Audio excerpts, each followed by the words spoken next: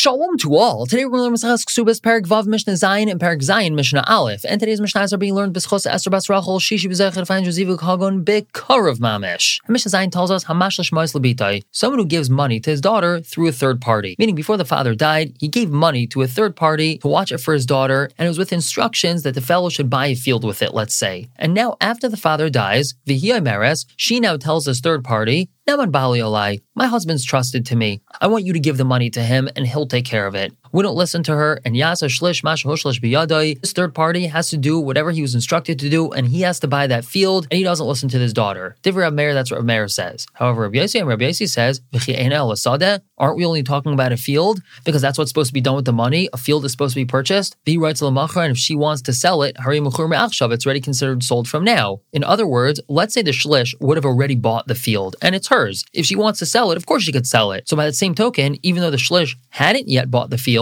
she has the right to tell him, give my husband the money, and he'll take care of it. Now, the next part of the Mishnah is really going back onto Rav Meir, and we have to explain a little bit of Rav Meir. Rav Meir holds that we don't listen to her only if she's an arusa, but if she's already fully married, then we do listen to her. So the Mishnah continues, Bamedvar Murim, when is this said that we're going to listen to her after Nisuin? B'Gedayla. That's only if she's a Gedayla. Aval B'Ktana, if she's a Ktana, Ein Masa Ktana Klum, what a Ktana does is nothing, and therefore, even though it's after Nisuin, we're not going to listen to her, according to Rav Meir. And moving on to Perek Zayin Mishnah Aleph. Now, Perek Zayin, for the most part, deals with certain nidarim that a husband makes against his wife, or certain nidarim that she makes that he upholds and is not mavatel, and what we're supposed to do in a number of situations. So Mishnah Aleph tells us, Hamadris Ishtam Elahane Sloi, if a person made a neder against his wife that she's not allowed to have anah from him, and this impacts her mezainas, he can't buy food for her or give her money to buy food because that means that she's benefiting from him. So what's supposed to be done over here? Up until 30 days, Yamid Parnas. A third party is set up, and that third party pays her, and then the husband pays the third party. But Yasser Mikain, more than that, meaning if this arrangement is going on longer than 30 days, and the husband hadn't found a heter for his neder yet, Yotzev Yitin Ksuba, he has to divorce her and give her a Ksuba. And that's because after 30 days, people start talking. What's going on over here? This is so strange. This woman's not getting fed by her husband. There's this third party that's giving her money, and the husband's paying that guy, and this is very degrading and embarrassing for her. And because of this embarrassment that he's causing her, he has to just divorce her and give her a ksuba. Now, Rabbi Yehuda says, Be Yisrael, if he's a Yisrael,